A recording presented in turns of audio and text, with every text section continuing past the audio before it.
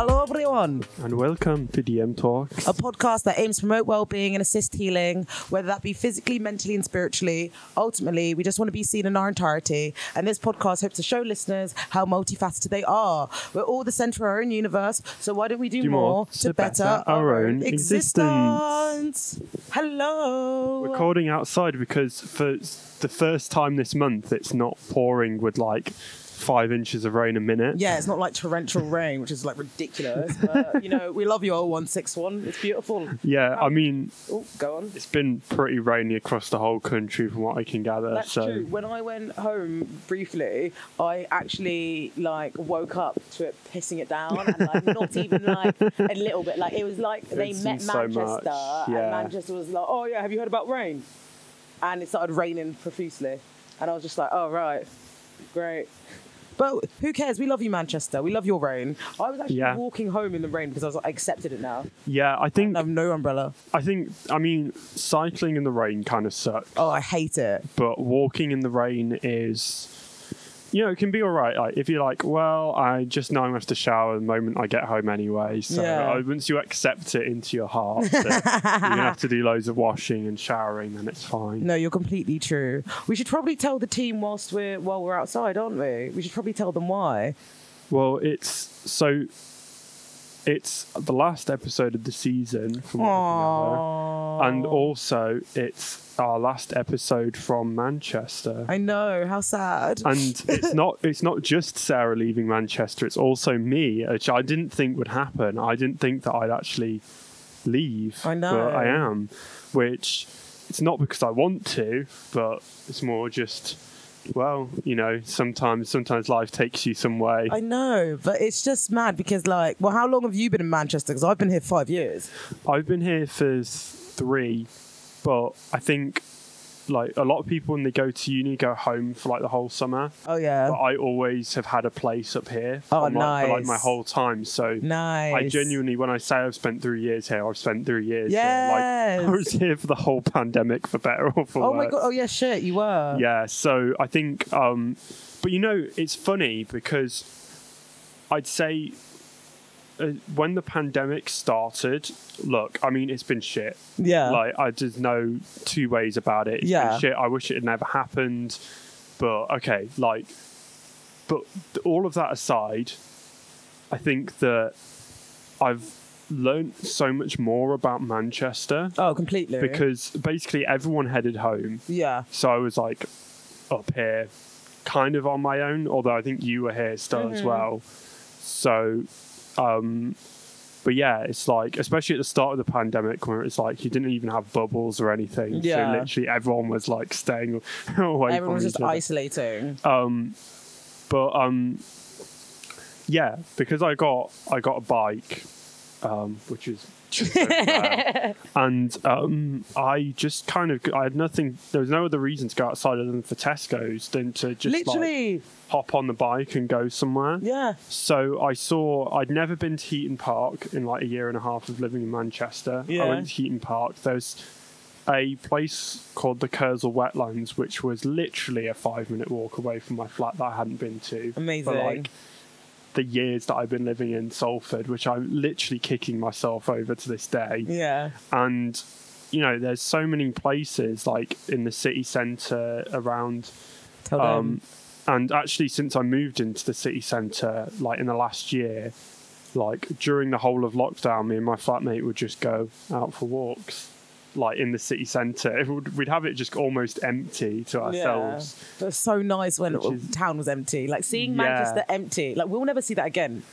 Nah, well, unless we have apart another from lockdown. Another lockdown. If we have another lockdown, maybe. But if we will never see intentional empty Manchester. As quiet as the first lockdown. That was insane. It was insane, but it's now it's a real adjustment because especially now the weather's got nicer. It's where are all these people coming from? Where were you for the last year? Yeah, but that's the thing. So many people who like, I will be at work and so many people were like, oh yeah, it's my first time in the town in 2 years. You really? know? Yeah, you know, and stuff, crazy shit like that. And it just shows you that like, so many people, regardless if they're local or not, see town or see the city centre as like a place for entertainment, whether that's like involving, I don't know, drinks or not. Like there's so much to do in the centre and like, well, people are moving for it.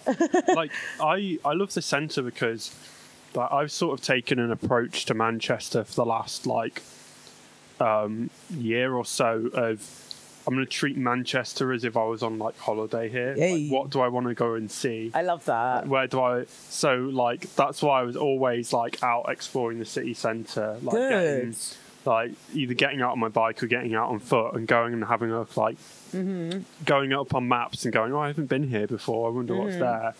And yeah, you just discover so much that way. So I'm hoping I can do that for where I'm moving to next. Yes, no, you so can, because it literally starts with you. Yeah, and I hope as well where you're moving next, you'll be able to do the same. For sure. Like maybe find a way to love it at least half as much as you love Manchester. Yeah, like I feel like one thing that like I appreciate from living in Manchester is the fact that the fact of green spaces, you know, like with Manchester, it's a very like red brick city, it's a concrete jungle, and like I'm happy to be able to be around greenery again and just be able to be a bit more like in my nature setting. So that's what I'm looking forward to. But alternatively, like I've like found myself here, and I feel like moving on next, like it's only just the start. It's hard to. I think it's hard to move on. I guess we can sort of talk about our experiences with uni and stuff and maybe what we've learned with that. Definitely. But I think it feels, at least to me, it's almost hard to move on from the place where you sort of got your first taste of independence. Oh, completely. And 100%. Your first like, and I've learned so much in the last year. You know, as much as it's also damaged parts of me, I think it's also allowed parts of me to grow. Yeah, definitely. It's a rebirth. Yeah, I think that it's like trying to go, what have I learned? But actually, do you want to talk about uni stuff and how, like, do you want to do that subject? Or do you have any? I feel like let's talk about uni stuff and decoding the messes. Yeah. But we lean back a bit. So we're in our next segment, which is the Divine, and that's where we're going to nominate a good thing. I've basically got 3 nominations this week, so I'm just going to start. My first nomination goes to Indiana. They are a babe who's a tattoo artist who's also a podcaster. They run a podcast with 3 other people called Nourish, and it's just more representation for queer, sober, young adults in Manchester, and I absolutely love it.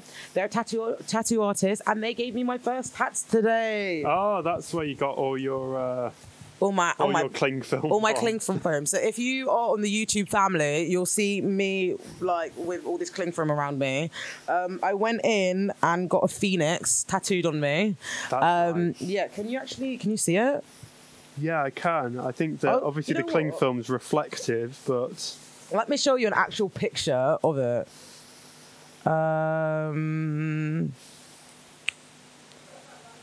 Pause here. This could be a glitch sound.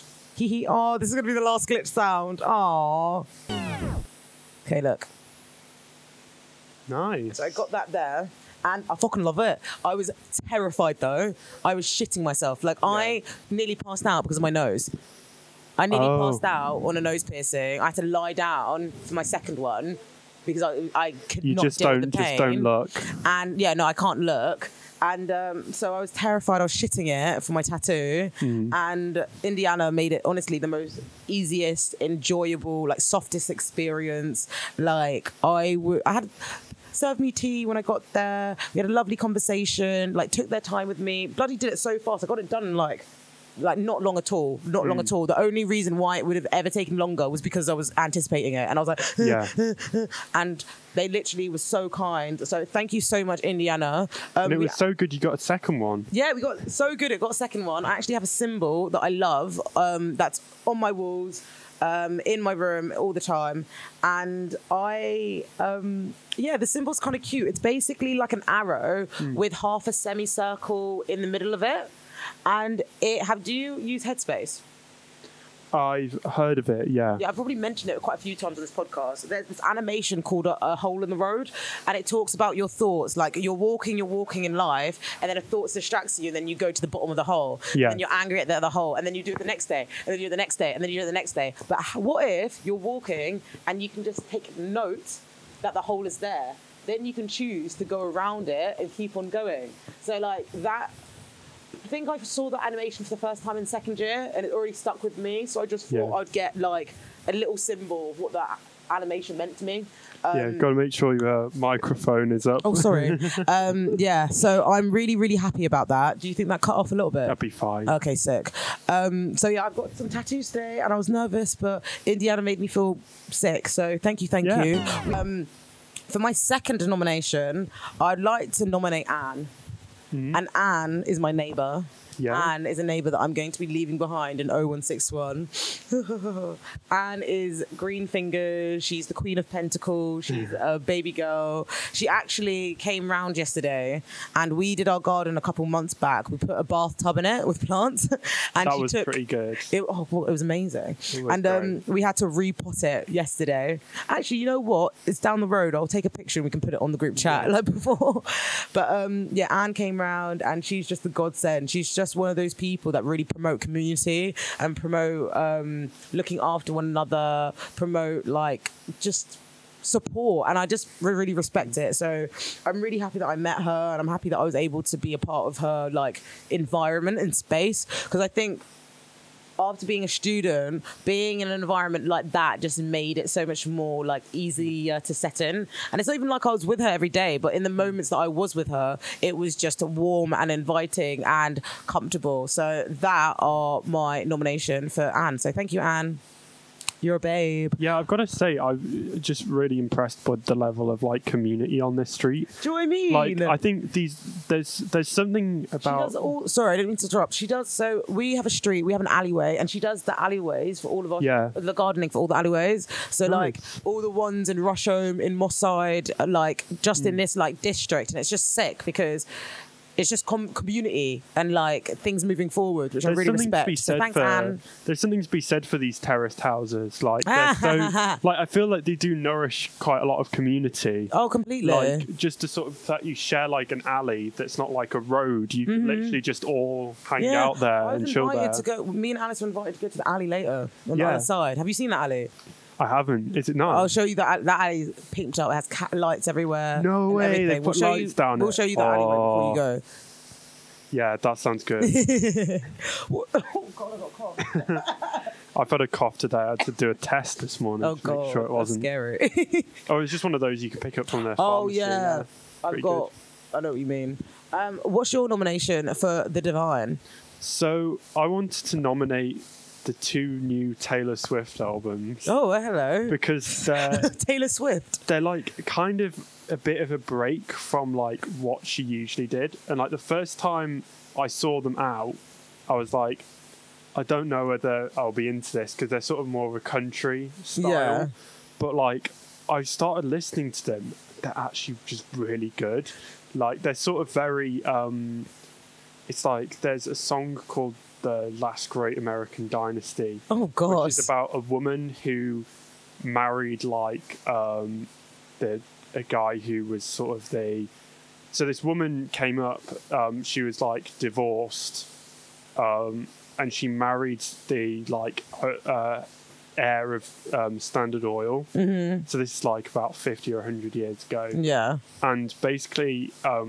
It's talking about how the town sort of demonized her. Okay. And sort of, everyone just kind of seems to just think she was a gold digger or just hated her. I think he died of a he died of like a heart attack relatively soonish into their marriage. Mm-hmm.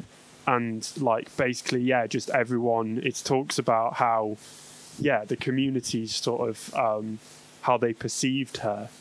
And then the house that her and the husband inhabited was then later bought by Taylor Swift. Oh my God, this is so like... So she kind of talks about how, or she sings about how, like she repeats some of the stuff like how this is the maddest woman this town has ever seen. Yeah. She had a marvellous time ruining everything. But it's like great because you just bring that parallel of like how people perceive women. Oh, completely. Like think about how like, well, just the world that we're in now, where like women are finally, I mean, women have been saying the truth since the dawn of time, but like women are being a bit more like aggressive with their approach now, or like they don't care about how aggressive they are. So you see like a different, it's like feminism. Regardless of what your feminism is, it's like your feminism has heightened over the past like 5 years, you know, or your views on feminism. Yeah, I think generally the albums are great because I think that it's basically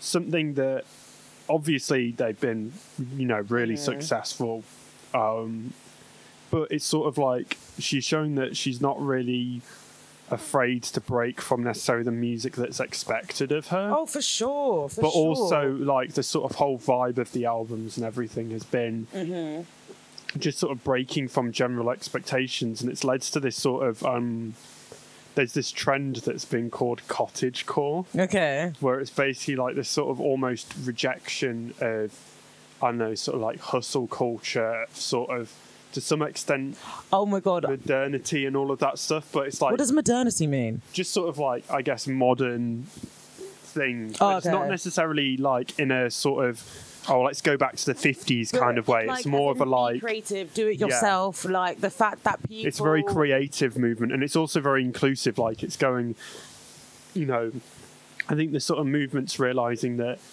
we are harkening back to an era that wasn't very accepting, but let's take this aesthetic and integrate it with like queer culture, or integrate it with like women, or empowerment, or creativity. No, I get it. And sort of taking this sort of like old stuffy British cottage vibe, but actually creating it into something more creative and I like that. I respect it because it shows you how like before people followed trends, but now the trend is making it yourself, and like, making it yourself could be making a sick innovative TikTok, or like it could be like making tights into a top, or making like 10-10 food with like 4 items. Do you know what I mean? Like people are so much more inspired by what you could do with what you have instead of following the trend that it is. So like I like that. Yeah, that's a great nomination.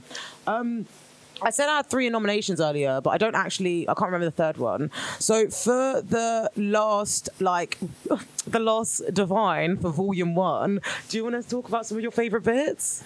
Yeah, I'm trying to think sort of like, well, obviously, I think probably the best moment was episode 2 where Kanan talks about toxic positivity. Oh, yeah, I love that. That was a good rant. That was a good rant. I think that rant actually helped me solidify what I wanted for DM Talks, because even though I'm a spiritual person, I will never spiritual bypass like a relationship, a situation, whatever. And toxic positivity is so entrenched within spirituality. It pisses me off. It's so like, oh no, everything's fine, the law of vibration will help you get there. Fuck off. Like the law of vibration didn't mean that I'm supposed to go for the events that I do to make me a better person. And it's even more sticky when people bring race into it, because it's like, you're telling me that I'm using racism for personal development and you're not. Go fuck yourself. So like toxic positivity by Kanan, that was 10-10. Thank you, Kanan. Toxic positivity, that's great. I'm trying to think of any other moments. I think who I was going to choose. I've got one. Oh no, okay. I know. Obviously, Janicia was iconic. Yeah, Janicia's a babe. We love you, Janicia. Yeah, she's just great. Her Instagram is great. Did you see her TikTok? One of her TikToks got 1 million views. Really? Yeah, I'll show it to you afterwards. That's pretty great. It was so funny because we were at work and they just left. Shanicia just left work, and I went on their story and their TikTok had been put on a meme page on Instagram, and I was like, "Bitch, you famous." Yeah, but I think if there was a funny episode, Dina. Oh, that Dina. whole thing is literally just cracks you up. Dina. That episode is just... She's just hilarious. She's so funny. The thing is, she's funny, but she doesn't know that she's funny. She knows that she's funny, but she also is so direct and so honest that it's only authenticity with Tina. And I think she was a great person to have on. She was actually hilarious. That energy is the same, off. Yeah, on or off camera, she's exactly the same. So it's just what you see, what you get. And I really, really am grateful that, I got to interview her. I got to interview all these wonderful peoples. One of my favourite moments was when it was Microaggressions episode with Tasha Bailey. And I heard a sound and you got the inspiration to do a really funny edit out of it. Oh, yeah. So let's say I heard a sound, then the music goes dark, everything got scary, and I was like, was it a sound? Halloween was house? It a ghost? Was it Sarah? Find out next week on DM Talks. And I hid under the sofa. And that was pretty funny. People. I thought it was fucking hilarious. So many people have messaged me and been like, oh, I love that moment. So I really enjoyed that. What else did I enjoy? Trying to think. We've done so much. I think it's a lot, yeah. Yeah, it's hard to think of it on the spot, but I do think that number one, the journey. Number two, that moment. Is there anything else that really, really stands out? Yeah, let's go for one more nomination. Yeah. Oh, I'm trying to think what stands out for me. I don't know. There's so much. There's a lot. I think that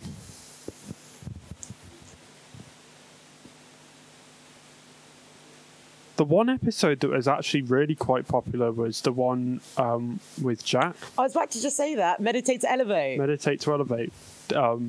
That was one of those that just kind of just did really, really well. I think a lot of people liked it. That was that was a really nice episode, and it's for episode 10 as well, which feels like an age away, but it was actually more recent.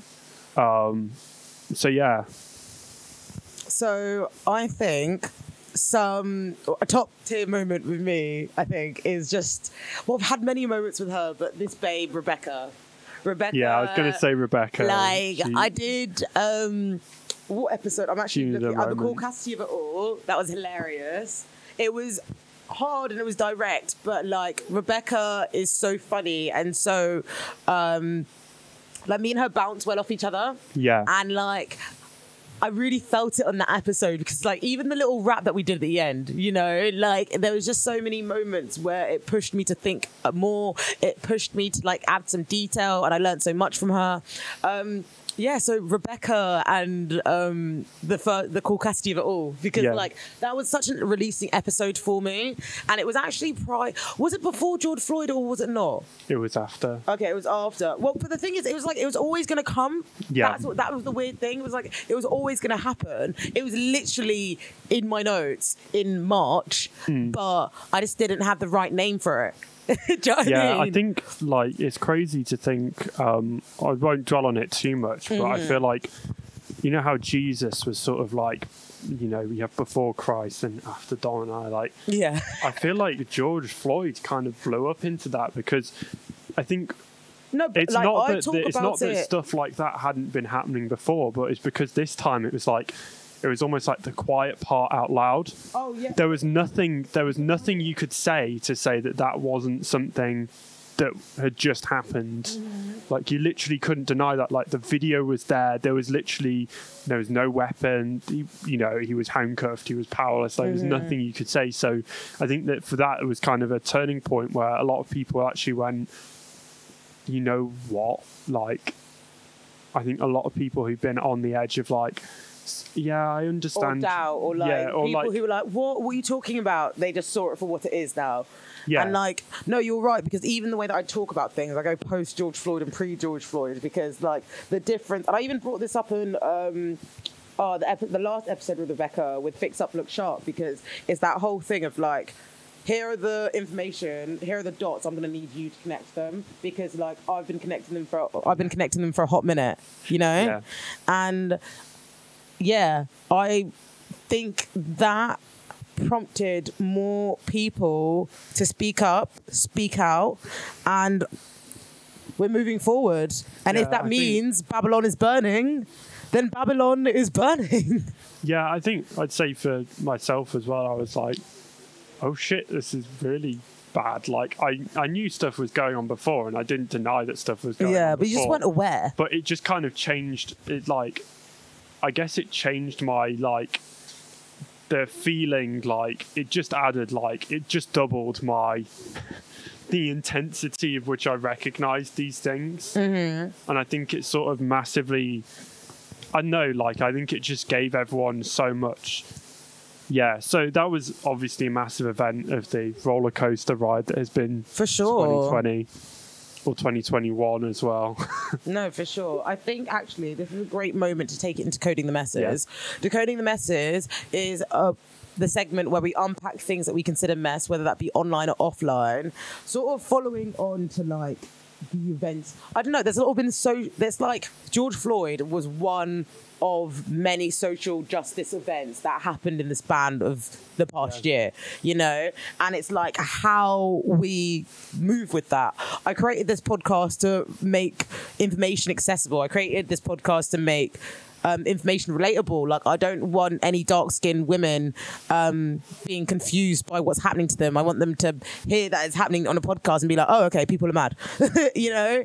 And I guess the first thing that I want to talk about in Decoding the Messes is this idea of like nurturing your authentic voice. And I think that's something that me and you have come into over the podcast. Like we've been forced to, innit? Like, we're doing a podcast. I mean, it would be pretty shit if we don't.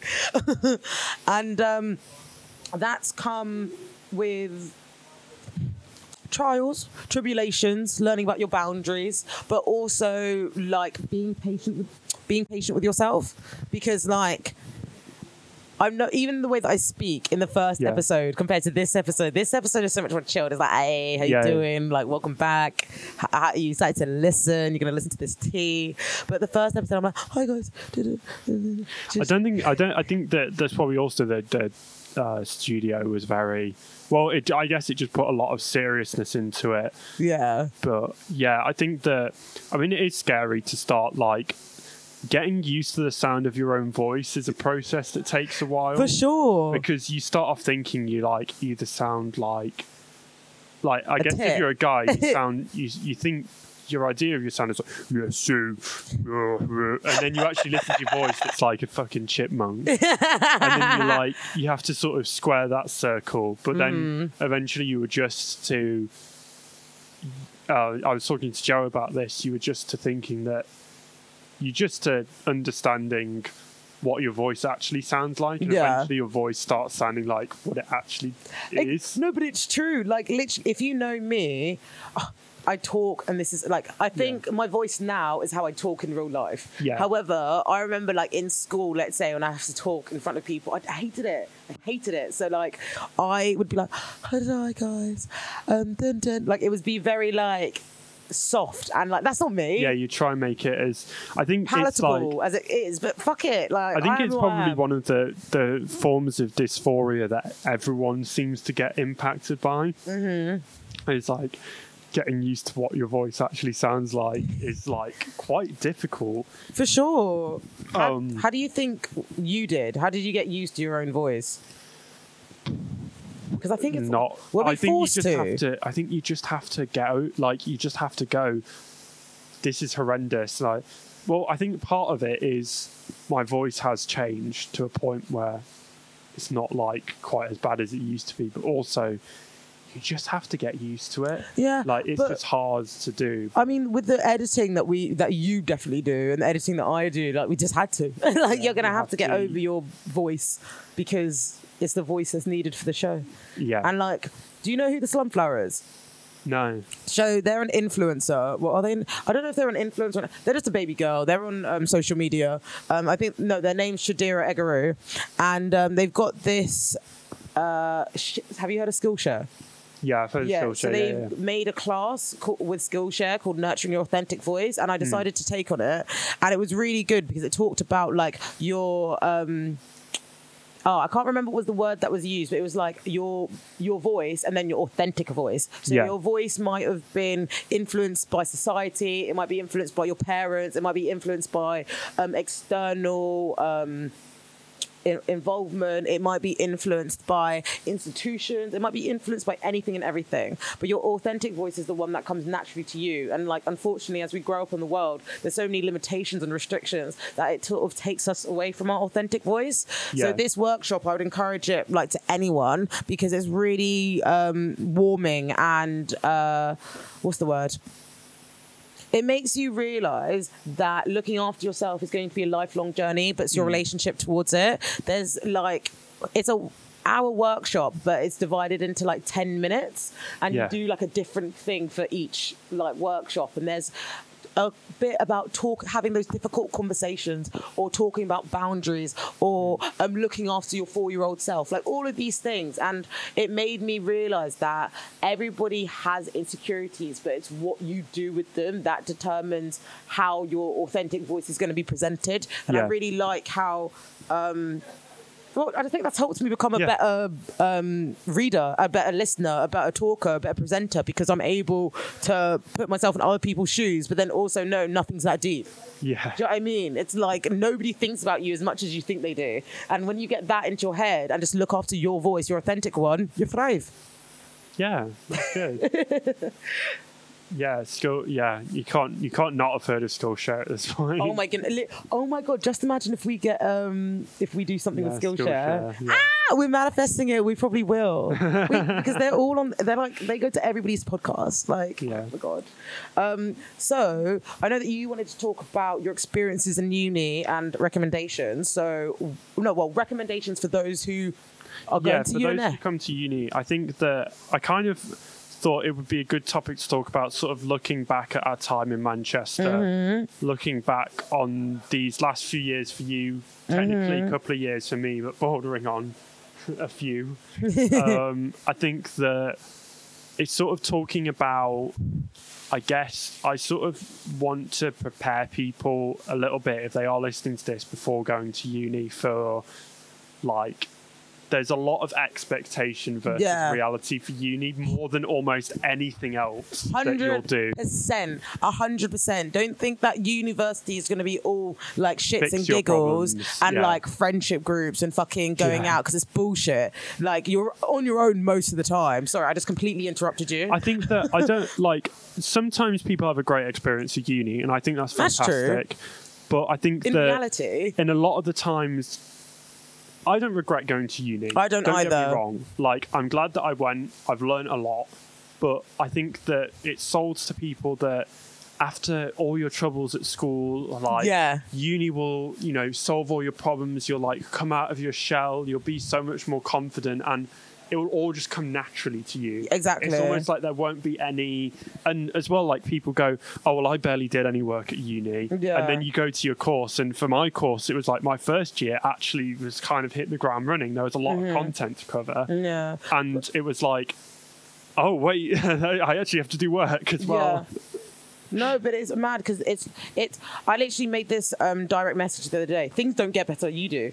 And that is such a testament to university, like that like you said, you expect that things will come to you naturally. Everyone thinks that things will come to them naturally, and that's not the fucking case. Yeah. You put yourself in those places, it might work, it might not. You're either on the right path or you're on the long path, and it's those lessons in between. Yeah, I think because with uni, it's sort of almost sold to you that you'll instantly find your people, and then sometimes you just don't. Or sometimes, like, Sorry, I just said that. It just sounded so shady. Yeah. I was living you know, with some of my flatmates, like, it was actually sometimes after I moved out of the flat that I was then actually, our friendship became really good. It's like, so sometimes it's like, you know, sometimes just unexpected things can happen. You end up like not necessarily making, but yeah, I think it's like, I'd say to anyone who's going to uni is don't expect all the friendships. Don't expect that you're just going to fall into the right groups of people or, you know, everything from day one. Yeah. Like, that's probably not going to happen. Yeah. And if that does happen, it might mean... You might be lucky. You might be lucky, but it might be... You might think they're the right people in first year, but they might be the wrong people in second year. And then you really try to make it work. Yeah. And then it's just like, it's just by force. Toxic. Exactly. Yeah. Oh my God. Literally, like, even in second year, I literally lived with racists. Yeah. I lived with racists because I wanted to, what's the word? Just make things work, babe. Yeah, I was like, oh no, it won't be that bad. Bruv, they were racist. They were literally straight up racist, but I didn't want to trust my gut. Like... Yeah, it's like, it's so crazy, like, at uni. I think that, as well, there's sort of sold, like, the student lifestyle, which at the moment is like completely dead because of COVID. Yeah, like, but to be fair, it might be different. But even before COVID, because you graduated before COVID, right? I graduated in 2019. Yeah. I had a year and a half of uni with no COVID, so I think we can sort of speak on our experiences of what pre-COVID uni was like. But I think that even then, the sort of idea that you'll go out every night and you'll love it. Oh, it's kind of literally like. But the thing is, like, even that whole idea of going out all the time, like, yes, that is fun, and I partied with the most of them in fucking first year. It was probably unhealthy, but it's the fact that, like, you feel like you're missing out. You feel FOMO at uni is ridiculous. But the thing is, what are you missing out on? You are literally yourself. What are you missing out on? Yeah, I think that, like, I had super bad FOMO in first year, but then I realised, like, for me, clubbing, I couldn't make it work for me. Yeah. Like, that was something that I just couldn't make work. I was just like, I don't actually enjoy this. No, fair. And I actually found, for me, what I enjoyed was just gigs. Yeah, no, that's one thing. I'm like, I get to go and see an artist I like. I know all the songs, and I get to, like, leave and be in bed by 12. Yeah. Yay. That is actually one of the best things about Manchester. Yeah. The amount of people that I've seen. I've seen Lauryn Hill. I've seen Georgia Smith. I saw Loyal Kana. I've seen Ocean. Like, I've seen No Name. Like, I've seen so many beautiful, incredible artists that I wouldn't have had the opportunity to if I wasn't living in a city. So thank you, Manchester. Yeah, who have I seen since Manchester? It's like over 10 gigs that I've been to. I've seen the 1975 twice. Nice. So is the main character the actor in It's a Sin? No, that's Years and Years. Okay, cool. So 1975 twice, Churches, Kim Petras, Charlie XCX. Apparently Charlie XCX was fat. Apparently that was, like, crazy busy. Oh, that one. So I think she did 2 nights. Oh yeah, she did the Albert Hall. Yeah. So my friends went to that one. Yeah, I went to it was really good. Mm-hmm. That was it was just great. But it's funny because in a way, like, a lot of the music she does is club music, but I just don't seem to enjoy it. No, fair enough. But yeah. Like, have you ever had a gig have you ever been to a gig at Band on the Wall? In a band? Like, there's a venue in Northern Quarter called Band on the Wall. I haven't. Oh my God, I wish you did before you left. It is the best venue for a gig. Like, it looks like a small amphitheatre. It looks like Albert Hall, but it's like 10 times smaller. Yeah. And, like, I've seen some of the best gigs I've ever seen in my life there. I saw Akunaru, which is a beautiful African-American singer, rapper there. That was my first concert in Manchester, and I literally cried from the happiness. Even Ocean is to black women. They met in NYU, fucking New York, like New York University, and now they've got a band together. Now they're traveling the world, and they provide such beautiful spiritual music to the masses. And I was able to see them. I even met them afterwards. Do you know what I mean? That's these are sick. women. These are two women that I'm obsessed with. Like that literally got me out. You know, in second year when I told you about that Racist House, I listened to that album every single fucking day. You know, and then to see them at the end of third year, it was like it came back around. You know, it came like yeah. But I think it's like I think that's the great thing is like just because like even if you don't like gigs, we both like gigs, but even if that's still not for you, like I'd say just go. Like if you just want to go and explore somewhere, like also I'd say one big lesson I've learned, especially after the pandemic, is if you want to do something, don't be afraid to just go and do something on your own. Tell them. Now, I know sometimes some people don't necessarily feel safe. I know especially like women sometimes might not feel safe going on their own. But I'd say if you feel confident and you feel like it will be like safe to go, don't feel ashamed of doing something on your own. Yeah. Like if you just want to go to like a park or something, or you just want to go to like I know, or you just want to travel to like another city and go and explore, like if you feel like you have the confidence to go and do that, like go and do it and don't feel bad that you're not surrounded by people all the time. It's true because like I think if you wait for others or if you get into the trap of waiting for others, you're never going to be satisfied. You're never going to be able, and I was so glad. You're never going to be able to move. I was so glad because especially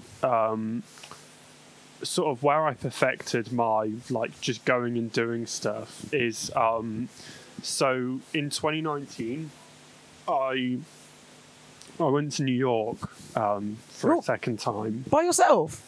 So not fully by myself. I was going to say, Josh, so wow. my dad and my stepmom were going and watching WWE. Sick. So they were busy the whole week. Oh my I saw God. them like twice. I'm so jealous. But and then I stayed with my uncle and my aunt. Sorry, can I ask, what WWE was it? It was WrestleMania. Oh, fuck. Are you serious? Yeah, Me and my brothers all used to... I thought I was Rey Mysterio.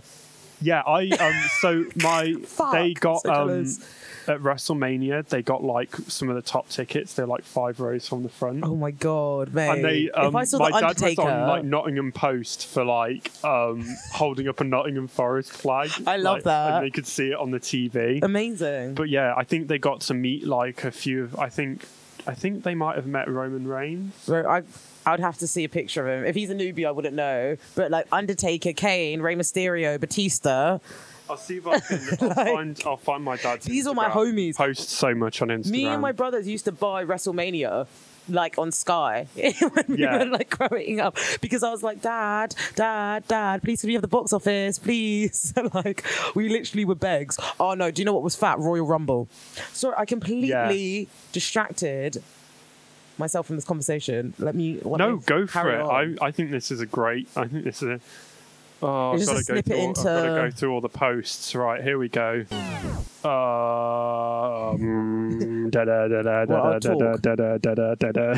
I talk? I've got to find the photos where they were actually like with. Well, I can tell people about my favorite move that Rey Mysterio did. It was his signature. It was called the 369. So he would have someone, right? So his opponent would be in between the two middle wires, you know, the wires that are kept around the yeah. He'd put them in there and he goes 1, 2, 3, and then he runs round and he literally jumps and kicks them in the face with his feet.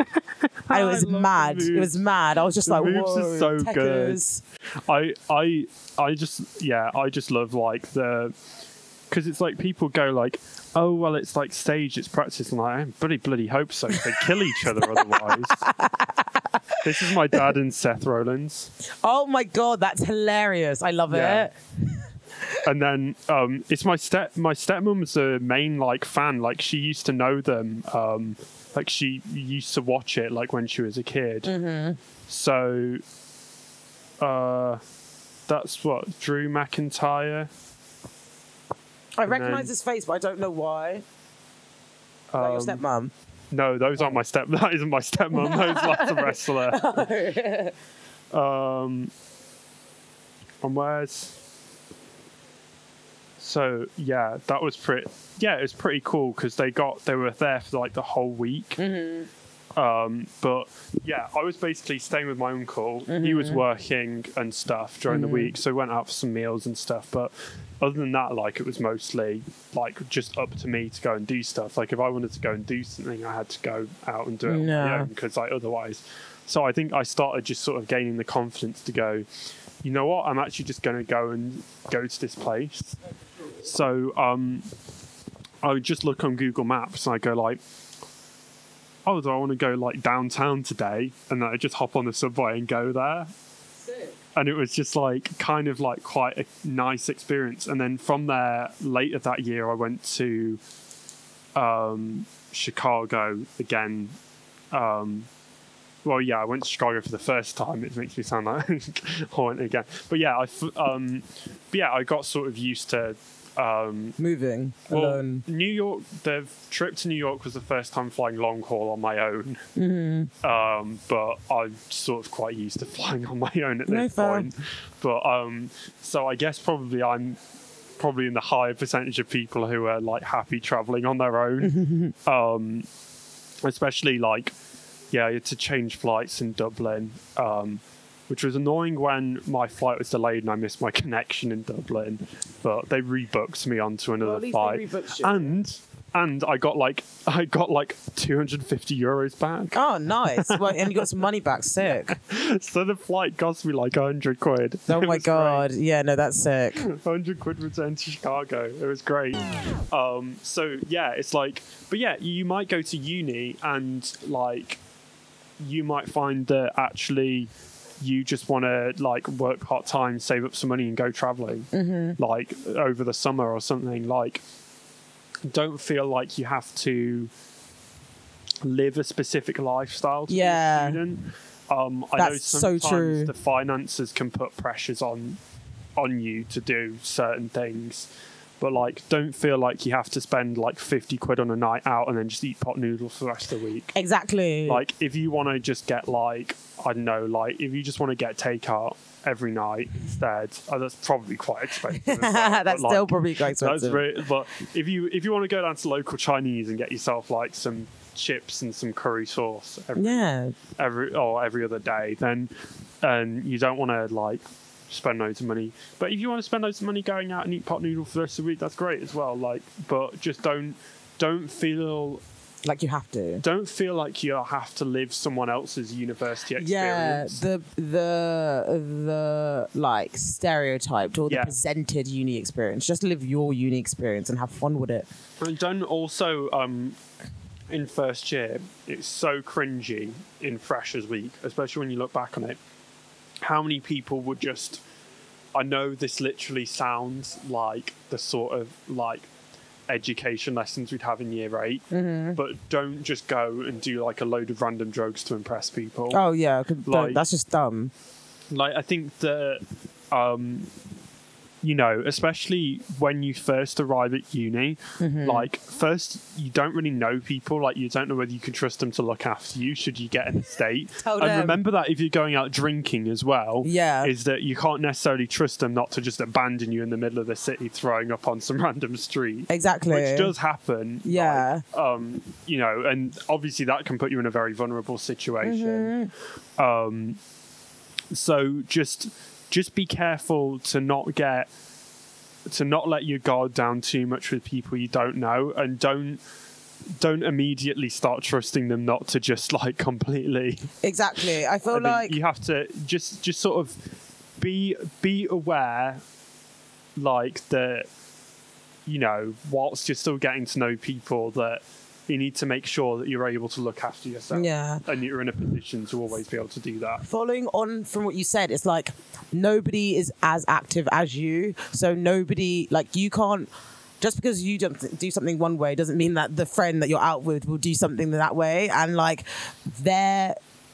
experience or even your experience might be so different to each other's that you guys don't even realize when your boundaries are crossed because that hasn't been presented. It's just like, it's an invisible rule that you put on yourself. It's like, oh, I wouldn't do it like that, but I wouldn't do it like that.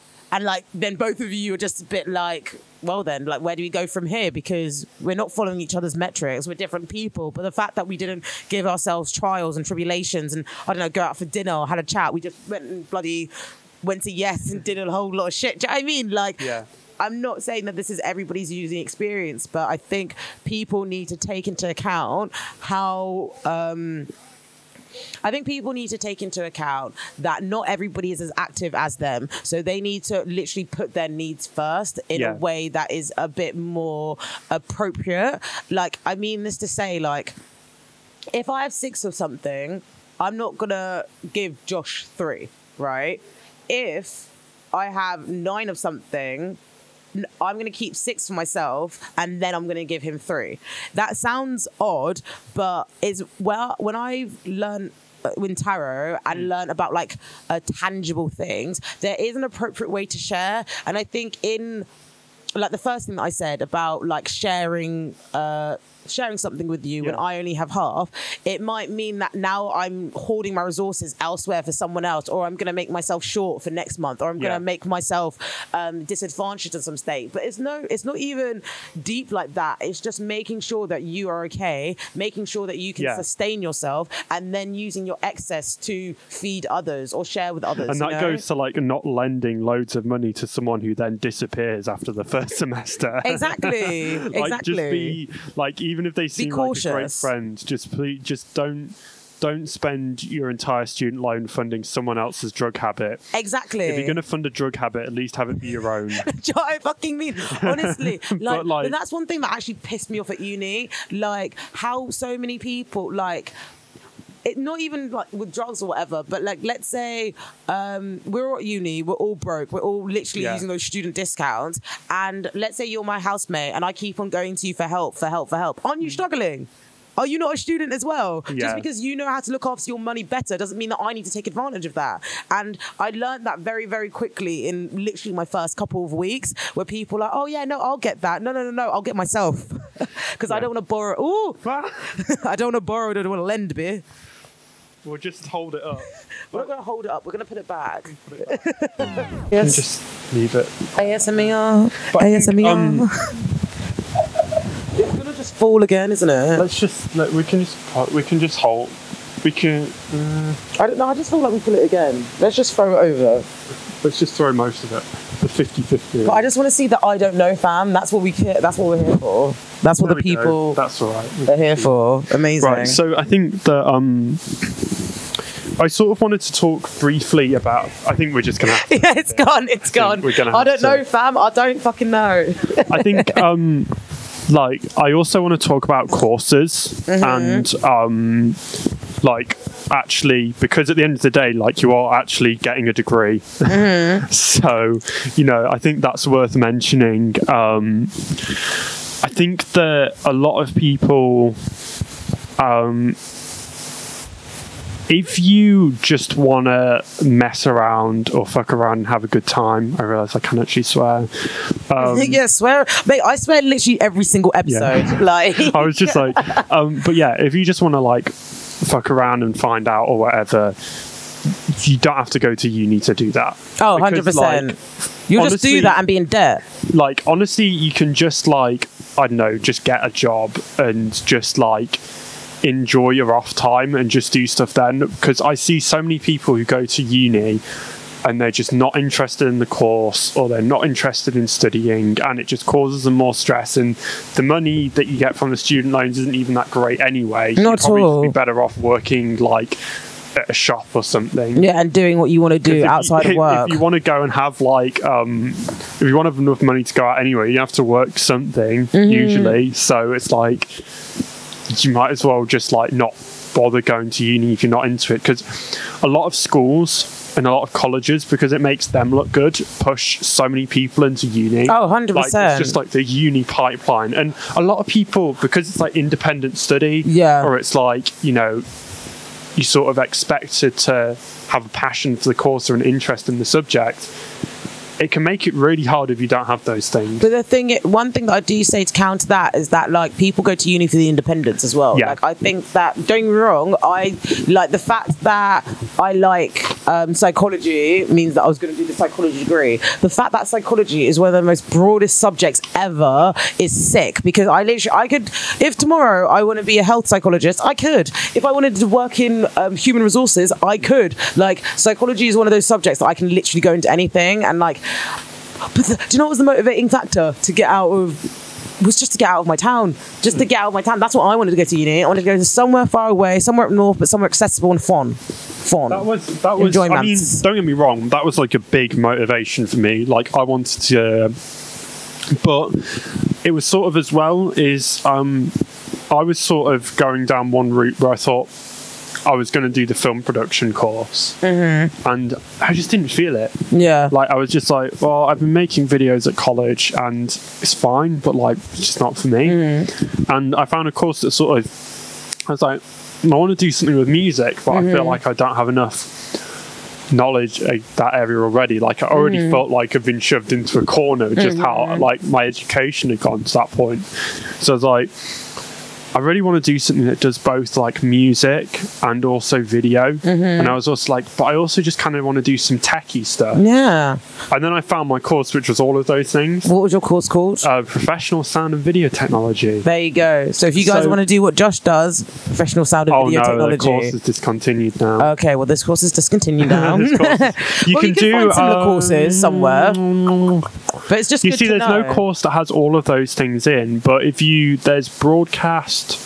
Generally, I'd actually say if you want to go into media, doing some of the techie stuff can actually be like, because a lot of people are kind of like, especially when they start like doing filmmaking, they end up like drooling over cameras and stuff. And then they think, oh, but I actually have to focus on the creative side. And it's like, no, you can actually go, and there's a lot of jobs available in the media industry that are basically drooling over equipment. No, but like but the thing you is, can do that. All that you're doing off camera just helps on camera. Like I'll use my housemate as an example. My housemate Zoe, she's a photographer. She's 10/10 photographer. Yeah. But she's also a model. So when she goes in to do shoots now, she's able to use the information of what she'd want on the screen from her perception and then mimic it as the model. Do you know what I mean? Yeah. Well, mimic it as the model. And I think it's that whole idea of having something, if you can have something behind the scenes, or if you know a little bit of something behind the scenes, then you can take it to in front of the screen and it will just be a bit more translatable.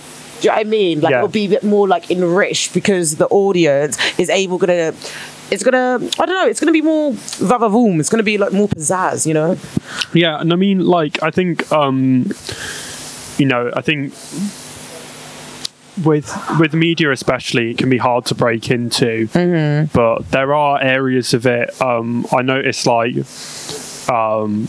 I can't say exactly what job I'm not going to say exactly what job I'm doing. Yeah. But like it sort of is in the area of like tech support, system integration. Hey. So it's not necessarily like a broadcaster, but it's at a company that provides for many broadcasters. But I love that. So because look how young you are and you've already got this position. Yeah. You don't understand who the people that you're going to meet in this position, because a job is not even just what you're doing, it's how you're networking and how you can use the resources to your advantage. So big up yourself, Josh. Yeah. But yeah, it's definitely like, I think, even if you feel like what you're doing is, either niche or I think don't be afraid to take a year out and make sure what you're doing is right if you want to do that. And also don't be afraid to just move to a city without necessarily going to uni. Like, you don't need uni to establish you in a new place. Tell them. Even though it's a little bit harder.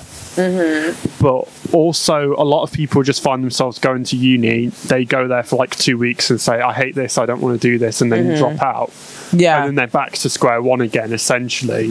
So it's like, if you think that uni isn't going to be for you, you can it's hard, but you can set up in a new place. I've got a friend who... But you can set up any... Like, uni is not the be-all and end-all. Yeah. You know, like, just... Don't get me wrong, it's benefited us, and we've liked the experience, but we've also realised its costs as well. There's so many people I know that haven't gone to uni and are smashing life. You know, because fortunately for them, they just knew what they wanted to do a bit quicker. So they were able to put their focus in like sooner. But that isn't to say that their work ethic isn't any different, you know? Well, it's like, you know, it's different strokes for different folks as well. Like, some people don't necessarily thrive in an academic environment, and that's okay. Like, you know, I think everyone's different in what they want and what things they're interested in. And, you know, just because school's bashed into you that being great at maths or great at science or great at writing like massive 3,000 word essays and staying up all night and doing that, like, at the end of the day, like, if you just love staying up like all night and tinkering with bikes or tinkering with computers, or, you know, if you love staying up all night and like drawing or painting or just doing like something like that, you know, I'd say definitely try and go into something you love, and don't necessarily just focus on something because you think that it will get you a good job. Yeah. Because I think it's good to always have a career in mind, but if you literally just want to do something for the career, just take an apprenticeship. Literally. Like, that's the best way of doing it. It's mad because like you don't even know what that apprenticeship will lead to. Yeah. I'll use one example. Okay, so I won't say his name just in case, but I've got this one friend, they got an apprenticeship as an electrician when they were like 16, worked their way up, and by the time that they were like 19 or like 20, they'd finished their apprenticeship. Yeah. But the apprenticeship was bloody on the Queen's grounds in Windsor. Do you know what I mean? And now, since then, they can be an electrician anywhere, but with all that money that they looked after themselves, they're able to expand that and build more businesses opportunities for themselves. Yeah, and I think... So shout out you know who you are. I think it's like, and as well, like being stuff like an electrician, like, I hate how much...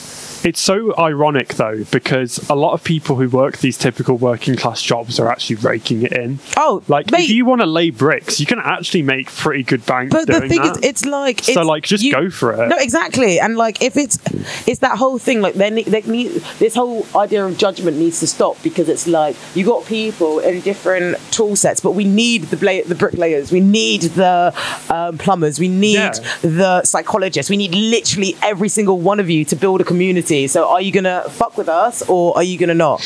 I mean, look, we wouldn't be sat here right now if it wasn't for, Victorian brickies. Yeah, so thank you guys. So, like, I think that, you know, I just take, like, whatever career, like, don't feel like you have to push yourself through academics. Don't feel like you have to push yourself through, like, corporate positions to be able to be successful. Tell them. There's, honestly... Like, a lot of the problems I think we have now is that a lot of people think that they have to do that, but actually some of the office jobs can pay worse than some just like practical. And some awesome jobs can be so monotonous that it actually takes the energy out of you. Yeah. It takes the creativity out of you, and like, that's not fair. You have one life, enjoy it. But yeah, I think like I'd say if you're thinking of going to uni, I'd say the first thing is you should go is, does this subject interest me? Before you, let's think if we could create a checklist of things people should consider before, and before they go to uni. Yeah. I think I'd say before you sign, like before you confirm your place and go for it, I'd say, am I actually interested in this subject? Do I know roughly what careers this subject could provide if I'm going to it with a career in mind? Okay, let me tweak your question. What opportunities could this provide?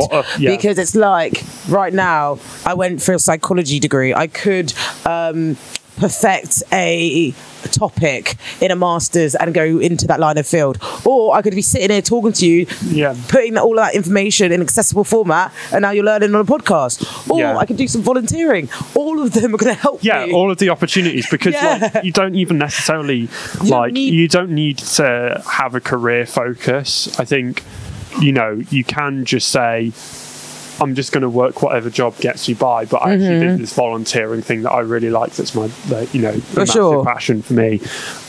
So I think that, like, if you can, if you don't know what you want out of life, like, if you know what you want out of life, that's great. If you don't know what you want out of life, just be honest with yourself about that. Yes, 100%. Just make sure that the next move that you're making is something you want to do, because a lot of people say go to study law because they're like, oh, I can become a lawyer and make loads of money, and then they kind of don't really think it out. Like, they only think about it just because, like, they don't really know what they want, and they just go, oh, well, I'll do law because it'll probably pay a load of money. But it's like, actually, you're right, it doesn't necessarily, and only really the best people in that field get. And it's like, just don't do it because you think you should. I agree with you, and I don't agree with you. I agree with you because people might go into that profession thinking that they're going to get the job, and you're right, the best of the best will get the job. Like, there's so much competition. However, I also think law is such transferable skills. You have to be like but go into it because you want to study it, not because you think you should study it. No, completely. Like, it's funny you say that because literally all of my family were ushering me to do law, like all of them, and I was just like, I will do what I want. Who's going to be in debt? Me. You know, and I'm happy that I did my course, but I'm so, like, psychology's, it's hard, but the freedom with the variety is, do you know, that's the nice thing about psychology. There's always something new that I could learn about, right? And you could sort of push it in a way that you're like more interested in at that time.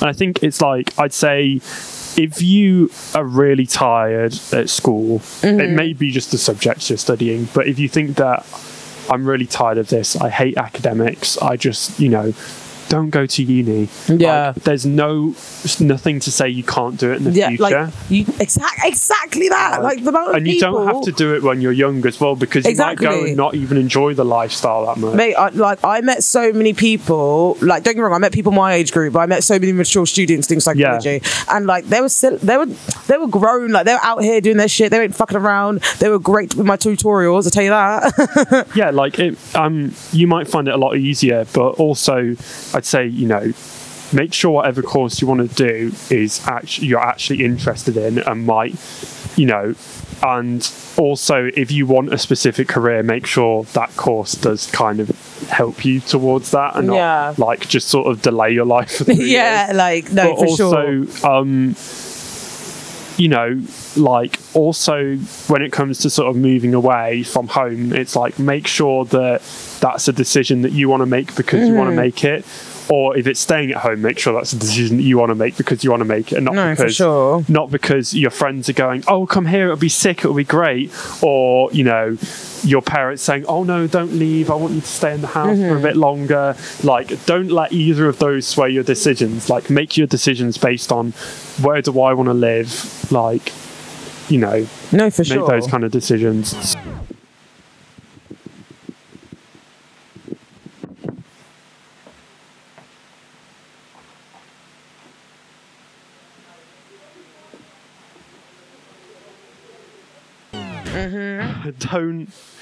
Don't let relationships, whether that be platonic or not platonic, influence. Can I just interrupt you? I'm going to go really close to the camera.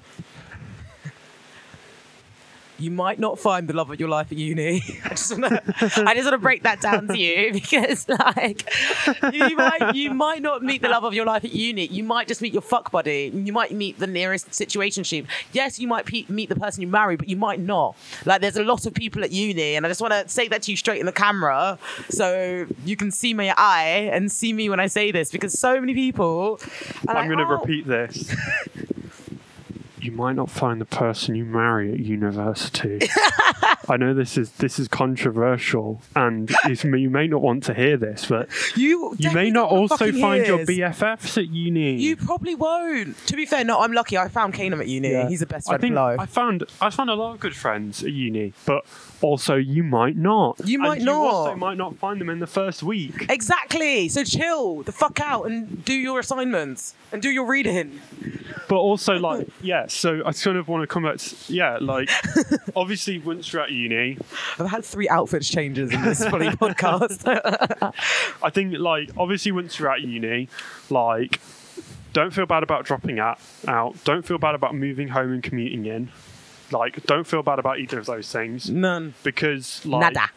You're living your own uni experience, and like, that's not other people's decisions to make. Like, sometimes they may not understand your decision to, like, move back from the big city to a tiny hometown or whatever, but sometimes that's just a decision you need to make at the time.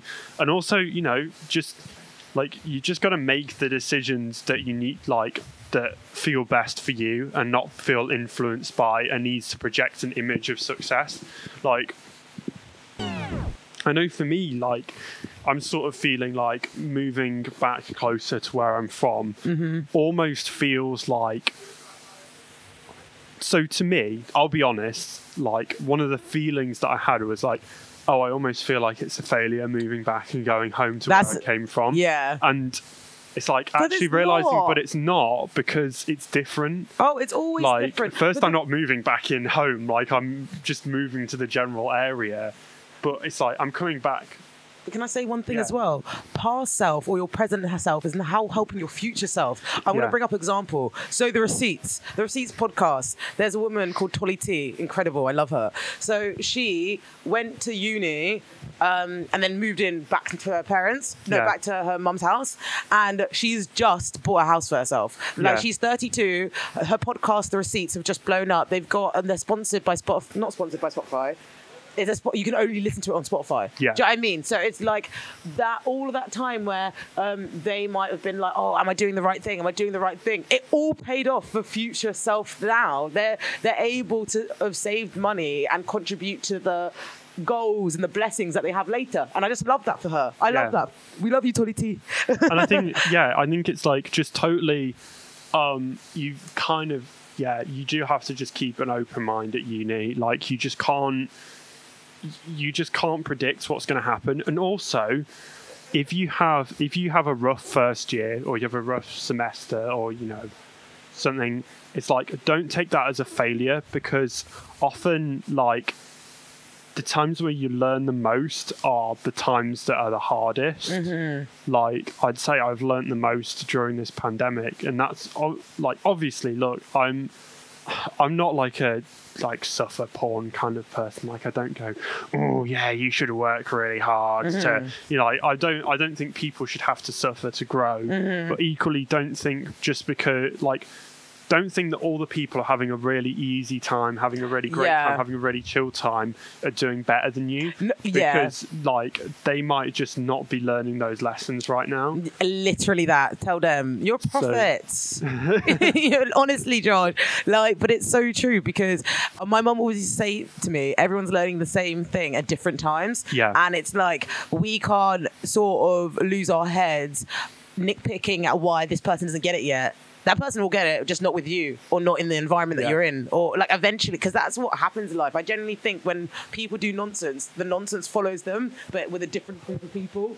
And I think I just think that's karma. And I don't think I need to be a spiritual person to know that. I think I see it all the time. I see it all the time.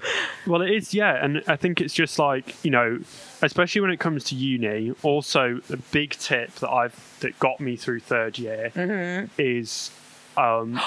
I just realised something. We have lights. Should I bring lights downstairs?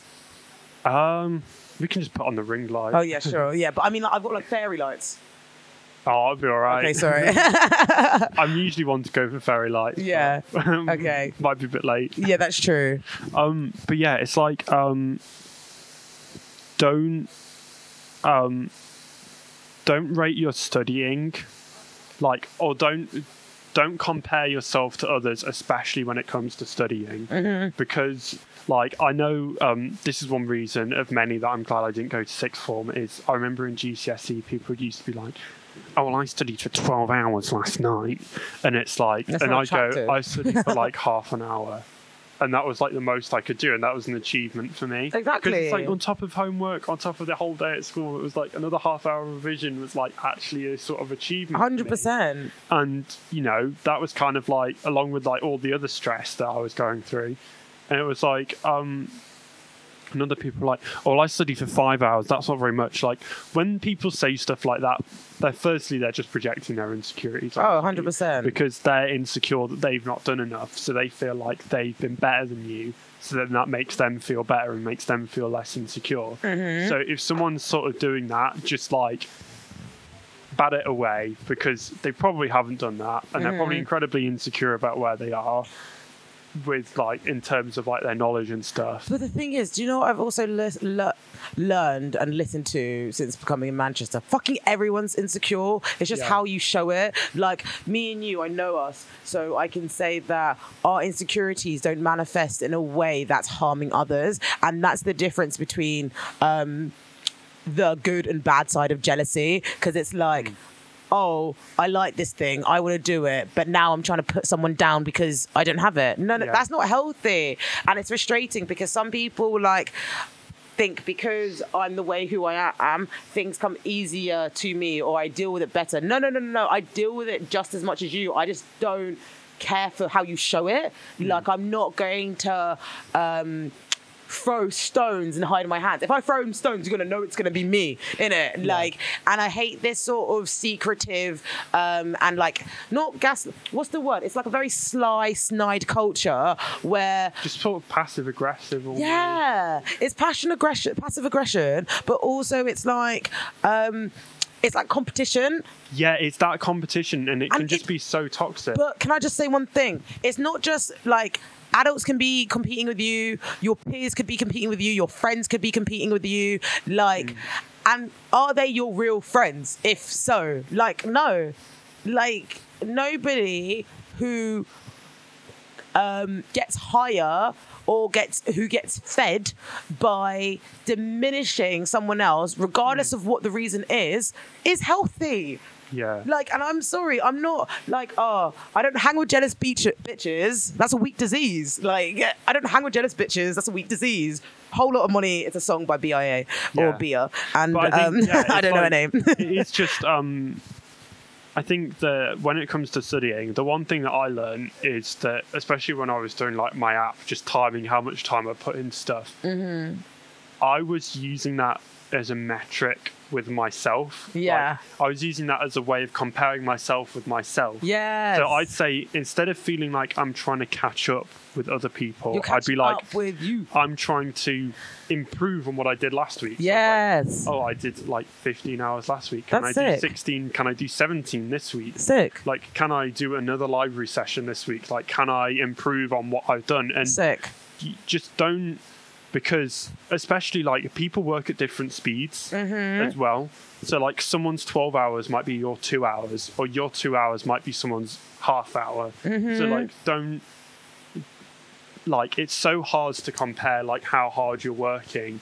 And also like there's this whole idea like I do agree sometimes with the triangle of like, I mean, the triangle of project management is always like a true one. It's like time, money, quality, pick two. Okay. So that one's true. I love that. There's sometimes a triangle that goes around for uni, which is like good grades, sleep, going out. But it's like, and it's like pick two, but it's like, that's not really true. Like, you just have to balance the three. Yeah. And it's like also, you know, don't think that spending the whole week in the library from opening to closing is going to give you good grades, because it's kind of almost irrelevant, because what matters is what you actually do in the library. Like, you can put yourself through a bunch of suffering and not get anywhere.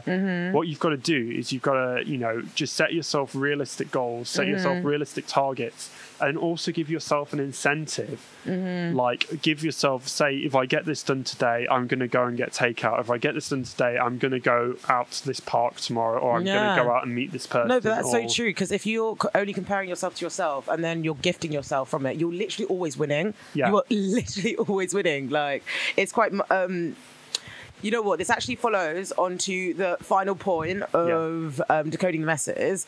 It's to do with you in relationships versus you alone. And I've come to terms with the idea of, if you can't handle me at my worst, you can't have me at my best. And I'm accepting my shadow because I think that is a more proactive way to move in the world. Like, you see a lot of, like, I don't know, I see on these spiritual forums where people are like, oh, I just see the light in the world. I just see the light.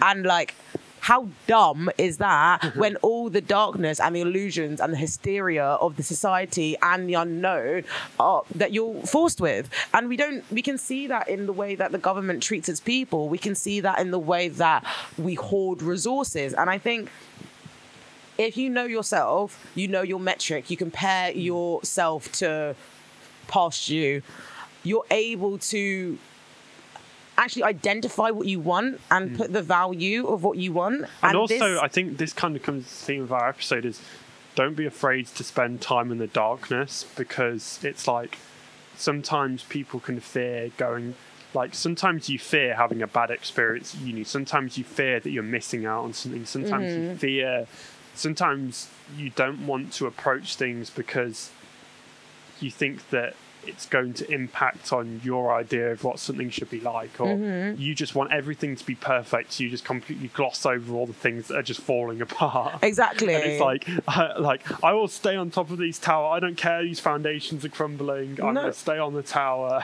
You know what? It's actually mad that you said that, because you remember Tasha Bailey from the Microaggressions podcast? She actually reshared this thing today, and it said instead of saying I'm fine, try I need a moment. It's been difficult, but I'm trying. I could really do with some support. Can we go for a talk? Go for a coffee to talk properly? How am I? It's complicated at the moment. And these are all like experiences, opportunities, and a capacity for a real answer. Like it's not like, you know, when you paint over the cracks and then you're wondering why things are breaking down. It's like you painted over the fucking cracks. You didn't do anything to set the foundation right. And I think that what is sort of going on at the moment is that I've noticed, you know, you see this with the sort of the hustle culture of I worked 100 hours yesterday. I worked like, you know, you see these people having to portray like a perfect version of their life. Like you see a lot of influencers go online and they go like, yeah, so I wake up at 6 a.m. In the morning and I go and have a shower. I actually have a bath with ice, and that sort of awakens my adrenochromes inside of me and sort of really, it really sort of softens my pores. So I really enjoy doing that. Yeah. And then, you know, then I bathe in a vat of pure hydrochloric acid. And, you know, don't do this at home, kids. It stings sometimes, but, you know, I think it's really important to do because I just need to push myself further. And then I run 50 miles in an hour. And then I start working all day, and I stay up to 1 o'clock in the morning. Then at 1 o'clock in the morning I go to sleep, and then I wake up at 6 a.m. again. And it's just like, and all of these people like trying to portray like either they work really hard and their life is perfect because of it, or like they're just so great and they don't have any problems and they don't ever have to like struggle with anything. But the thing is, it's like if you wouldn't, it's like you do it for the clout because like you want to show it. If you wouldn't put that on the content, you'd just give us the other content. You'd give us the MUAs. You'd give us the stylist of the week. You'd give us how I found myself videos. You wouldn't give me your routine. Do you know what I mean? And the routine that you accumulated from putting this content in for the last X months or X years. Do you know what I mean? It's boring. It's just and it's boring. Like, it's like just, I think that sort of showing that honesty, and, you know, I actually feel it rubs me up. It doesn't annoy me as much when I see someone. I think the problem is that when either people have to try and show off about how much they suffered, you know, but show it off like it's a good thing and like it's something you should be going through as well. Or like when people, you know, try and create like inspirational videos when clearly the situation is just not inspirational. It's just it's just like it's even how you can say how people use infographic to share messages, and it's just like Right, because an infographic message is really going to stop the hate to this community that's been happening for centuries. I just love when people find like a pixel rationed image of a mountain and then just try and put like a really blurry quote on it. And it's like, you won't find yourself until you know yourself. But it's like, it doesn't mean anything. And it's also just like, it literally means nothing. And it's like, it's also just trying to be like, there isn't going to be fetch, and it's not fetch. Stop trying to make fetch trying to happen. There isn't going to be a single quote that fixes your life. There's not going to be a single word. Sorry, Josh, you're actually cracking me up today. You're cracking me up. Like, I don't think I've ever been on Instagram and seen a quote and then just had that fix like a major issue for me. Like, things like, and that comes back to like uni. Like, don't expect moving to uni to fix your life. Don't expect a message on Instagram to fix your life. Like, these things can inform you. They can advance you. They can expand you. But they will not fix you. No. And they will not fix your situation. Not at all. And also, don't blame yourself for the situation. Exactly. I think that's one thing that we should definitely take from Decoding the Message. Just loosen the critical voice in your head, because everybody has one. Everybody has one. Like, loosen it or lessen it enough so you can actually get up and do the things that you want to do. Yeah, because sometimes the critical voice can just be self-destructive. Exactly. Sometimes it's literally like self-sabotage. It's literally self-sabotage. It's something I do so much. I self-sabotage so much as well. Don't worry.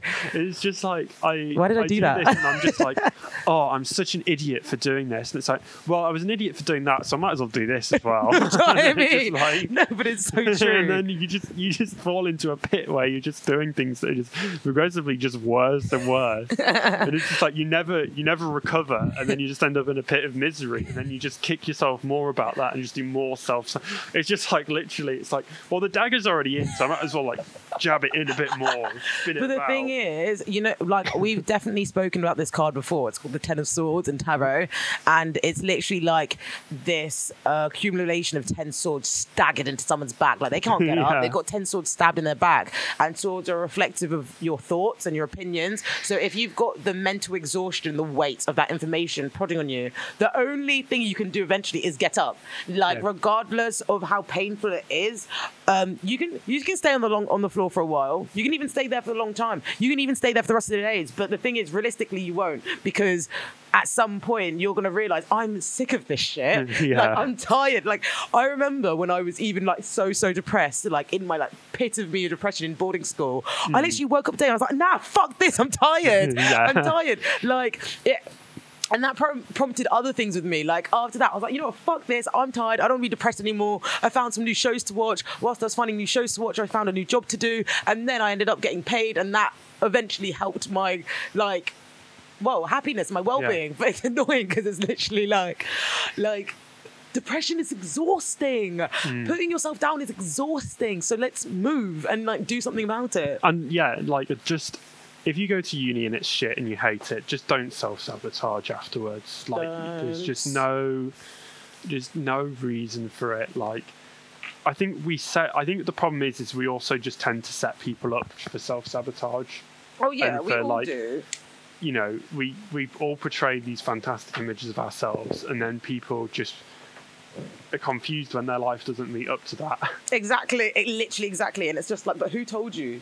Who told you to do that? Society and like some other external force. You could have just listened to yourself. And regardless of what happens in the future, at least you know you listen to yourself. Because there's nothing worse than when there's an option and then there's the option you want to do. You decide to go on the other one, and then you have to deal with the critical voice. You should have done it. Like, I just totally talked away throughout the majority of that. But it's that whole thing of like, I would rather only be annoyed at stuff that I chose to do than stuff that I guilted myself to doing. You know? Shall we go into Tarot Talks? Oh, honey, you know we are.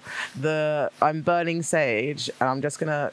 I've cleansed myself. I'm gonna cleanse It's a bit hard to cleanse an open-air space. No, but that's the thing, like... Although, it's the intention. It's easier to cleanse an open-air space. Yeah, it's like the intention. So, like, let's say... it's not like you need to hotbox the sage, right? No, but it's like, I'm doing this on my cards because every time I use a deck, I want to make sure the energy and the Well, yeah, the energy's just been removed, that deck. I always ask for no projections. I always ask for clarity. And I always ask for... Well, I just hope this is a timeless message, regardless of whenever you use it, or no, whenever you listen to this. And I just hope that something can resonate with you today. So I'm just going to sage these bloody cards. Do you want me to hold the lighter for you or something? No, I'm actually going to ask you to hold... I'll hold the mic like that. That's very kind of you, Josh. I'm actually going to start with something different. I'm going to start with a... Sorry, this is killing me, sorry. I'm going to do this. Can I do this? Do you think that's handy? I think I'll just hold it. Really? Or... Should I move closer? Yeah. Oh, you've got the XLR cable. There we go. Okay, amazing. So I'm going to start differently. I'm going to start with some affirmation cards. This is the spiritual seasoning for the soul. Is there anything that you want to ask Spirit? I want to ask Spirit how... I think that... how we can best be sort of forgiving of ourselves and open to following what we feel is best in our hearts. Amazing. Like, it's like how do we follow how can we best voice? follow? Yeah, how can we best follow? Yeah, how can we best follow our authentic voice? Amazing. I like that. I'm going to start with these decks. Spirit, higher power, universe. How can we best nurture our authentic voice? Forgive yourself first. I mean, that's pretty... Any more cards, Spirit? Is it a friendship if you feel so unsettled? I mean, that's basically first semester friendships. Precious friendships. Okay, I know what this is going to be. This kind of, yeah. So, the first 3 cards that we got was forgive yourself first. Is it a friendship if you feel so unsettled? You are already whole. And I think these 3 cards are sort of depicting the energies of you will always stick with yourself. You're always going to be in your body. So you need to be happy with the decisions that you make. You also need to make sure that those decisions are like they protect you, they nourish you, they feed you. Forgiving yourself first is one way of doing that. If you allow yourself to understand that you're not complete, you're not, you don't have everything, you don't have all the information, you're able to move through the world with a bit more softness because you give the benefit of the doubt that you constantly give to others, you can give to yourself.